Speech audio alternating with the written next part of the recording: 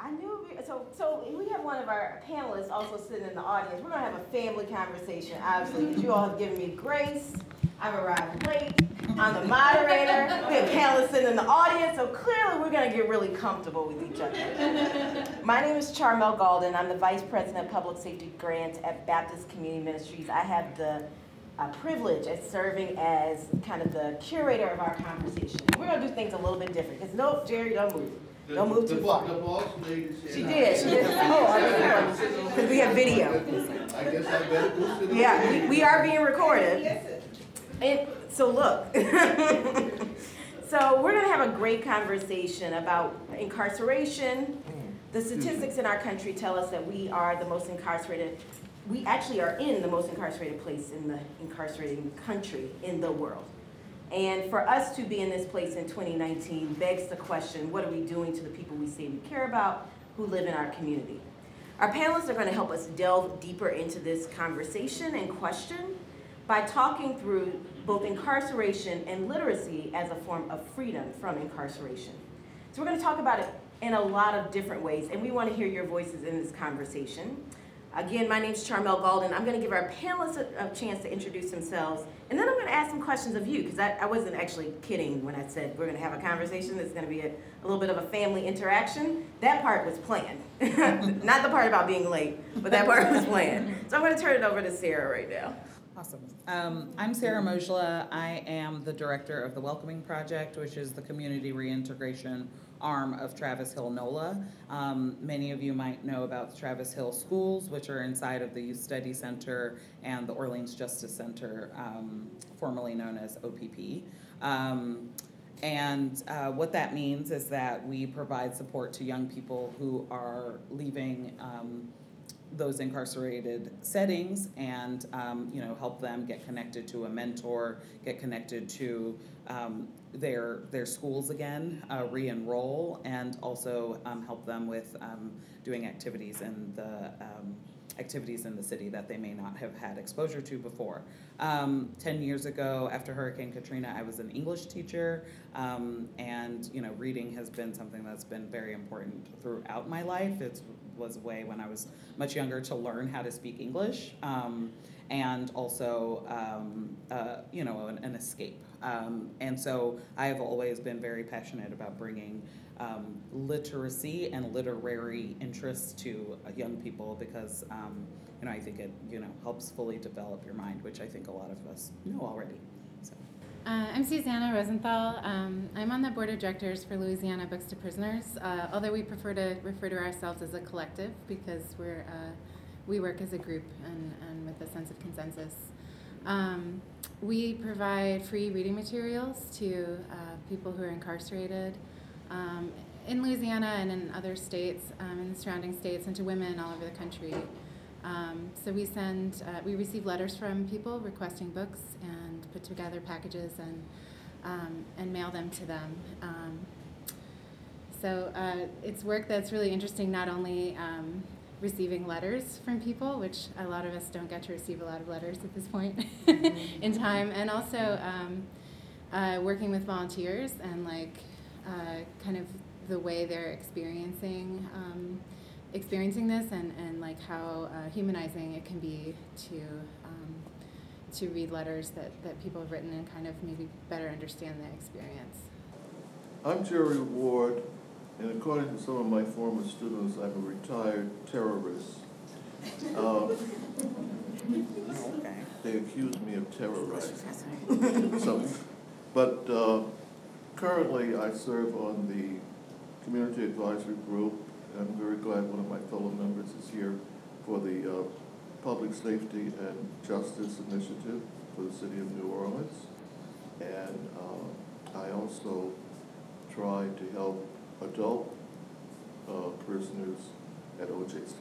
So to the retired terrorist, i.e. professor, that's where he's getting this from, the interrogation and rigor that you demanded of your students. When you think about what you're doing now, could you talk to us about the young people that you meet at, I always struggle with this, so Orleans Justice Center? Yeah, I actually meet young people when I'm going into Travis Hill, but the people I have the real engagement with are 25 and above. So the oldest person I dealt with was 65. And I think there's a significant difference in dealing with juveniles and dealing with an adult population. I want to say that, well, first I want to honor one of the prisoners I worked with who one day just simply gave me a manuscript. And I've been giving assignments to them and trying to help them prepare for the HiSET exam. And he just wrote this. And I read it. And it was a piece that he wrote as he was trying to deal with the experiences of being incarcerated with his trauma, with family problems. And it was an excellent piece. So I said to him, we must send this to a magazine. He said, well, I don't know anything about doing that. So I said, I'll take care of it. I sent it to Podunk Review. The editors loved it. It's going to be published. I was so awed by his ability, and he was the very best writer in the entire group.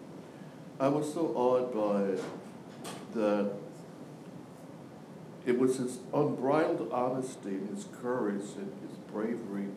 So I wrote a poem, which all of y'all on the panel will be getting, called Alone. It's a Quonsaba, which I'll read for everybody now. And the title of his piece was Alone, so that's why this is called Alone. Alone. When you alone speak up alone as spasms of light in black holes, or else alone you visit unknown dread, itself alone in a blood-black fist that pounds against even odds of fate. Did you ponder alone how your spirit, being an egg, alone, refuses to crack? And I would say that to try to take this forward from there, since unrecorded antiquity, people who have been imprisoned have used literacy in some way. This is nothing new, it's very ancient. And they're dealing with their plight, they're dealing with confinement, they're dealing with being segregated from us who think of ourselves as free people. They're serving, they're obligated to pay for acts that are deemed criminal. And in the most tragic instances, and we have many of these we hear about from time to time, they're paying with their lives for things they did not do because they are later exonerated when we have full disclosure of what happened. So I'm just going to make 2 points, and then I want to hear from my fellow panelists. The 2 points to follow the title of our panel is this. 1, literacy is a tool that enables prisoners to demonstrate their innate intelligence and humanity, and to minimize a few of the inevitable frustrations of being in jail. 2, literacy is a tool to combat forms of mental incarceration which seem to be rampant in the 21st century. So when we really think about the metaphorical dimensions of the concept of incarceration, we may recognize that all of us are incarcerated by something in everyday life. And if we arrive at such a recognition, We may be moved to have compassion for those who have made unwise choices and defied the rule of law. And we may be moved to do more than just talk about the material differences of incarceration. In the name of social justice, we may indeed persuade ourselves to invest some of our energy in action rather than speech. So I just wanted to take a moment to soak in what just got said. So we have a specific challenge, in some ways issued to our panelists about what Dr. Ward just raised up, but also for you all to think through some of the key things that he lifted up, and separately how they might impact folks who are experiencing incarceration.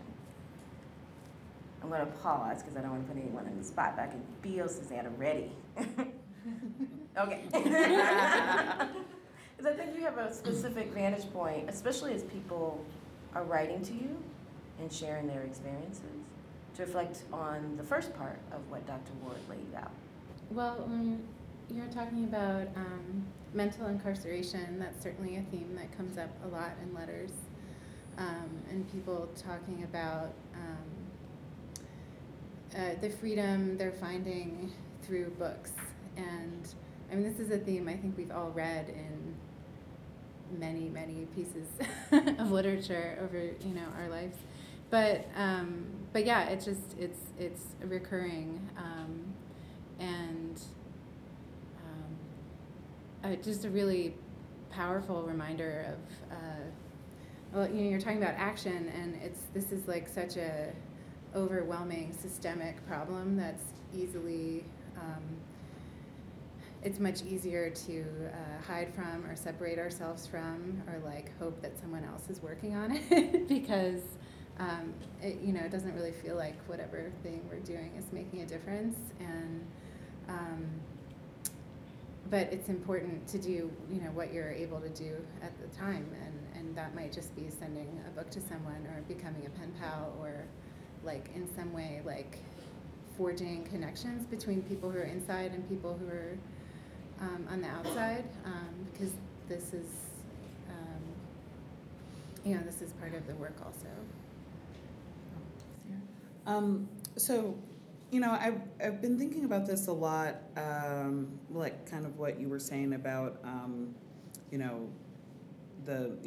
mental incarceration is definitely at issue, but I think of our work at the Welcoming Project as being an interruption into the criminal justice system, and as a piece of criminal justice reform. And so treating our young people in a different way than we have previously. So I think we've come, often in Louisiana from a punishment mindset. So everything is about, you've done something or you are suspected to have done something, and therefore we being Louisiana, are pretty ready to throw you away.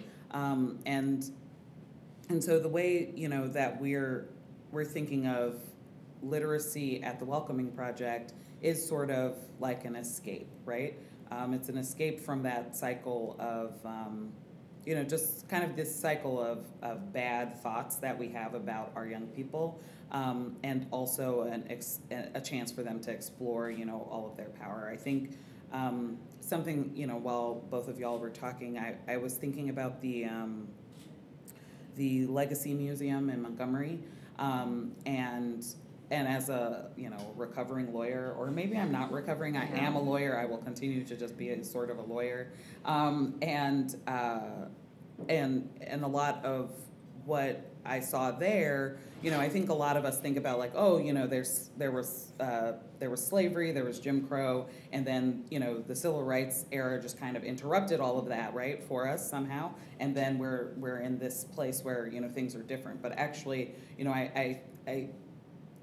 you're able to see at the Legacy Museum a very unbroken line between slavery and Jim Crow and now, right? And so there are a lot of...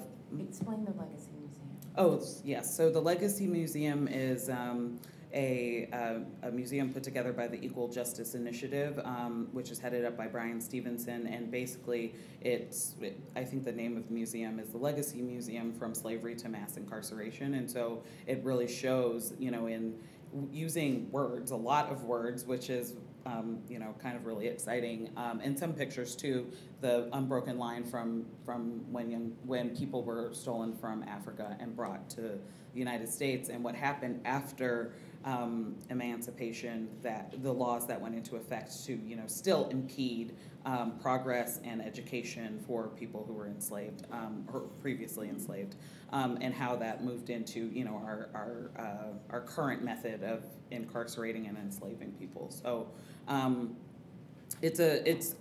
highly recommend everyone go, and one of the things that the Welcoming Project we're trying to do is bring our students there too, to show that one, literacy is power, and that power has been intentionally taken from people. There were many laws in North Carolina and Mississippi here that you couldn't teach someone who was enslaved to read, and sometimes someone who was free to write, because that was a power and an escape from their current they might get ideas, and they might revolt, and they might run away, and in order to keep people in chains, you kind of have to take that knowledge and power from them. So all of that to say that here in New Orleans today, what we're doing at the Welcoming Project involves like trying to help young people engage with things that previously, reading is not the thing that you think is a fun thing to do on a Saturday, but we do that on Saturday at the Welcoming Project, and in fact it's called It's Lit. It's Lit Saturday. And so our young people are like, okay, yeah, I'll come. We'll go on a field trip. We'll get some breakfast. We'll do some free writing about what exactly we experienced on whatever field trip. So they went to the sculpture garden and they wrote about what that experience was. Most of the kids didn't know about the sculpture garden, had never been there. We're trying to bring in, other people in the community to work with our young people on Lit Saturdays to just really think about, expose them to other experiences and help them, analyze and process what they've been experiencing as a way to, kind of show them all of those things that they didn't get to see as an incarcerated young person for many years here in the city. So that was kind of like a weaving and rambling, but that's what we're doing. So what I heard was a deliberate approach towards making sure young people, especially those who've been impacted by the juvenile justice and criminal justice system, have dedicated creative writing and increased literacy time. Yes. One of the things Dr. Ward mentioned also was the community advisory group of the Safety and Justice Challenge, and we've had the opportunity to work on that together in my role at Baptist Community Ministries. And for those who may not know, the Safety and Justice Challenge is a part of a larger grant initiative funded by the MacArthur Foundation and supported by some local foundations like Baptist Community that works to reduce our local jail size. At the height of Katrina, we had about 7,500 folks in our jail. Currently, we have about 14, 12. That's 12 something. 12. We've gone down even further, which is excellent. But there's a lot of controversy to that, right? So one would think that reducing our local jail size would be without controversy, but as someone who experiences a lot of the blowback, I will tell you it has become controversial. And what we really wanted to do when thinking about the community advisory group is make sure that people who are living, working, existing in New Orleans have an opportunity to influence the conversation and policy around our jail. We're moving towards a place where this group creates some jail oversight. And right now they are accepting applications. So I really advise people to go look on the city website. If you're interested, you can contact me. But when I first started working with the group, one of the things that the group expressed was the need to get deeper and really figure out what are some of these root causes and how folks can intervene and really stop people from entering the criminal justice system. Right. Can you talk about some of your work there? Again, I would want to make it clear to everyone that this is not, the problems we're trying to deal with are long-term. There are no quick fixes. when we try to deal with young people, we need to start when they're Naomi's age or younger, 4 and 5 and 6 years old, and encouraging a particular kind of literacy among young people, which may, and I stress the conditional, may prevent them from just crumbling under peer pressure and becoming involved in activities. We don't have any guarantees. With our school system, we have to do more. And I won't get into that. That's another argument altogether. But I think we have to suggest that more needs to be done with schools to help young people understand why you want to deport yourself in such a way as not to attract the attention of NOPD. But for me, and I'm not even dealing,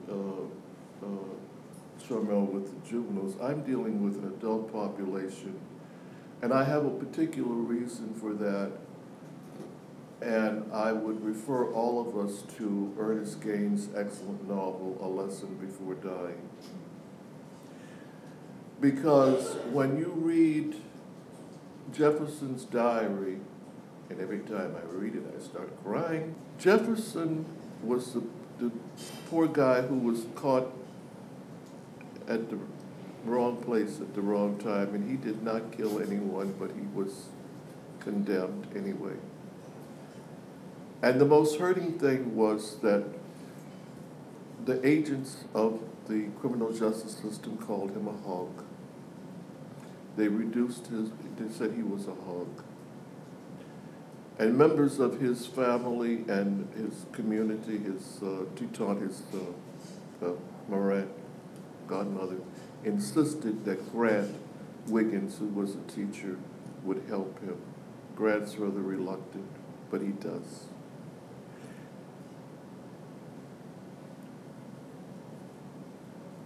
And when you read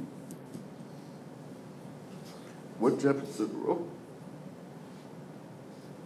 and I'm trying to bring this back to words and music, when you read what Gaines has put into the hands of Jefferson about the need to prove that he is not what the criminal justice system said he was, he said,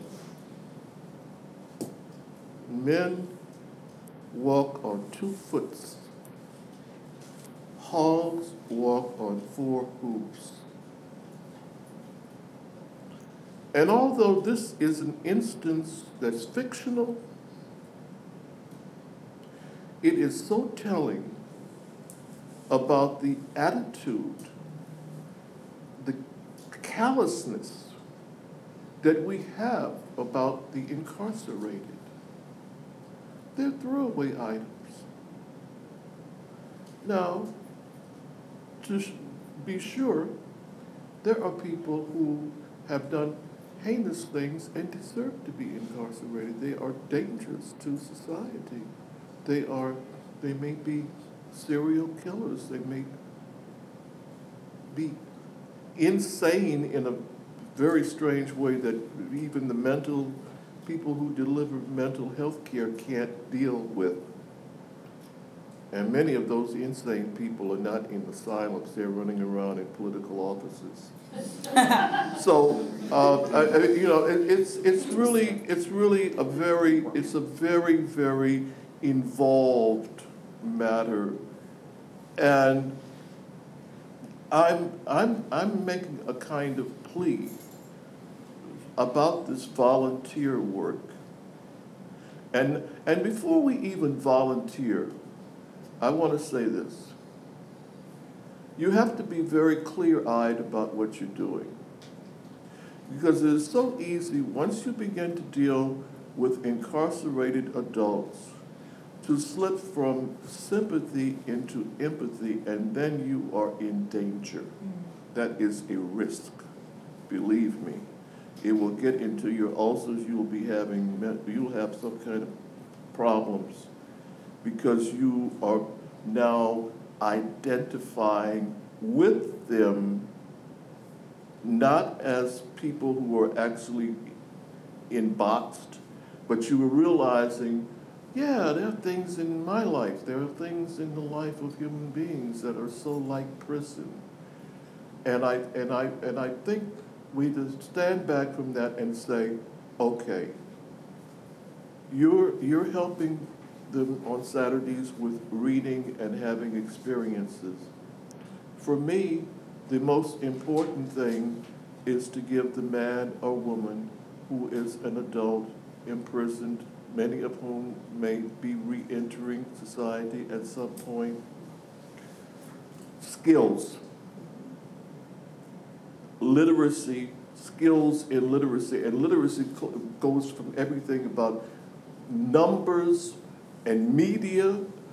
I read something recently where right after Katrina, one of the real problems was that some of the people were so ashamed of not being able to understand the documents that were coming from FEMA that they didn't apply for help because they couldn't read it, and they didn't want to tell people I can't read, or that I read at such a level I cannot understand this language, which seems complicated. And for those of us who have the privilege of being educated, this is simple language. Difficult language is what the lawyers write.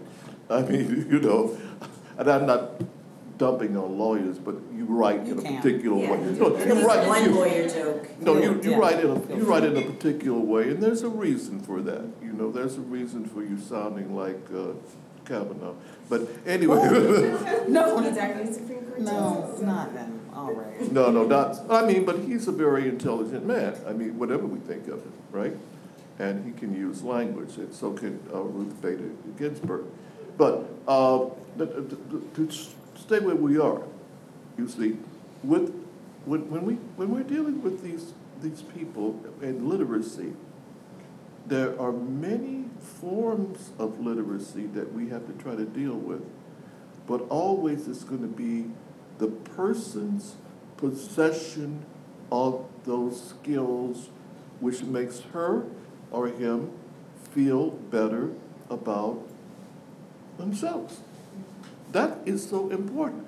That's one. I mean, if we want to understand, and you mentioned Legacy Museum, if we want to understand why, in many instances, we have so much criminal activity throughout this country, it is because so many young Americans think that all of us older people have created a world that is horrible for them, and they cannot have a very high sense of their worth.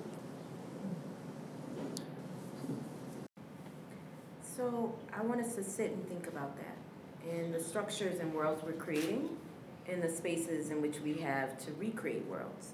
One of the things that's really exciting about this space and this conference, in a room full of writers and readers, the ability to create a new world and to travel into new worlds, specifically from books, is really incredible.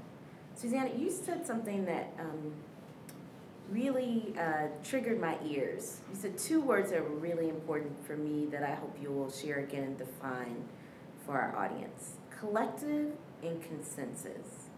Can you talk to me about why you all formed as a collective, how this informs your approach to the folks who are writing to you all, and why you operate on a consensus model, or what it is at all? Well, I was not around at the origin of Louisiana Books to Prisoners, although there's someone in the audience who has been around longer than I have. But I will just kind of speak to where we are now and how that functions in our current existence. And one of the things is that we're all coming to this organization from different places. Some of us are abolitionists and quite radical, and some of us are just like really interested in books and literacy. So we have like differing kind of approaches, but our mission is to send reading material to people who are incarcerated, so we can all agree on that one central thing and bring our different approaches into like the way, you know, providing different points of access for volunteers and for other people to join us and to fund our work. Yeah, we don't. I feel like we all feel really passionately that the typical, we are a 501c3 non-for-profit, but we feel like that model, you know, creates a hierarchy and like a lot of kind of set roles for people, and we find the work most engaging when we can bring what we have at that moment to it. So some of us are more active parts of the year, and maybe, you know, have to work on other things for a while, and so we're able to be very flexible in our commitment and like really value kind of all of the different personalities and contributions that we're able to bring. And you know, for some of us, just that kind of decision making is something that we're hoping to manifest in other parts of the universe. So like creating that model that is free from kind of arbitrary rules or you know, kind of unnecessary hurdles, you know, to functioning for us. Right. What hurdles? Would you tell, for the sake of the audience, what kinds of books can actually be sent to people in the jails? Did you all hear the question? Well, I wanted. So Dr. Ward asked, what type of books can actually be sent? Yeah, that's because you deal with that. Yeah, so we actually spend a good deal of time working on problems of access. It's easy to think that, and I used to think that people who were in prison had access to libraries. I mean, that's certainly what's portrayed to us on Orange is the New Black and, you know, various things, and that's just often not the case. So first of all, like, people often don't have access to books. They might have a very out-of-date library. They might have read all the books in it. There might have been a flood and the library might not have been replaced. There might not be someone to staff the library. It might be sitting unused. And there's also punitive hurdles. So if someone has received, you know, some kind of, but you know, that's something that can be taken away, is privilege to access the library. And that happens quite a bit. Also with personal books, if you're moved to a different facility, you're often not allowed to take those things with you. There's like a method of, you know, that involves money. Either someone has to come pick them up and bring them to you, or you have to pay to have them sent. Yeah, so that, and then I'll just move on to what your question actually was, which is which books can we actually send? And so there's some, well, firstly, this is not a centralized, like, decision of how, like, what books are accepted in different facilities. It varies for every facility, and there's really no way, you know, like, there's no website we can go, like, look it up. There's no one to call and find out what the various restrictions are. So we tend to rely on information we get from letters from people to figure this out. But the main ones are no hardcover books, no like books with CDs in them. Like, so a lot of educational books now include a CD, so we have to rip those out. No books with depictions of weapons or nudity on the cover. No maps. That includes fantasy maps. No maps. Like, even like a map of like in a fantasy novel. Yeah, it's like no maps of any. Like, they're not kind of evaluating whether this is, like, you know, a real map of the, ductwork of the prison or something. It's just like no maps. And then some places have even further restrictions. Like Angola, the state penitentiary for Louisiana, only allows new books, brand new books. So we have to have a separate stash of books just for people in Angola, so we can provide books to them.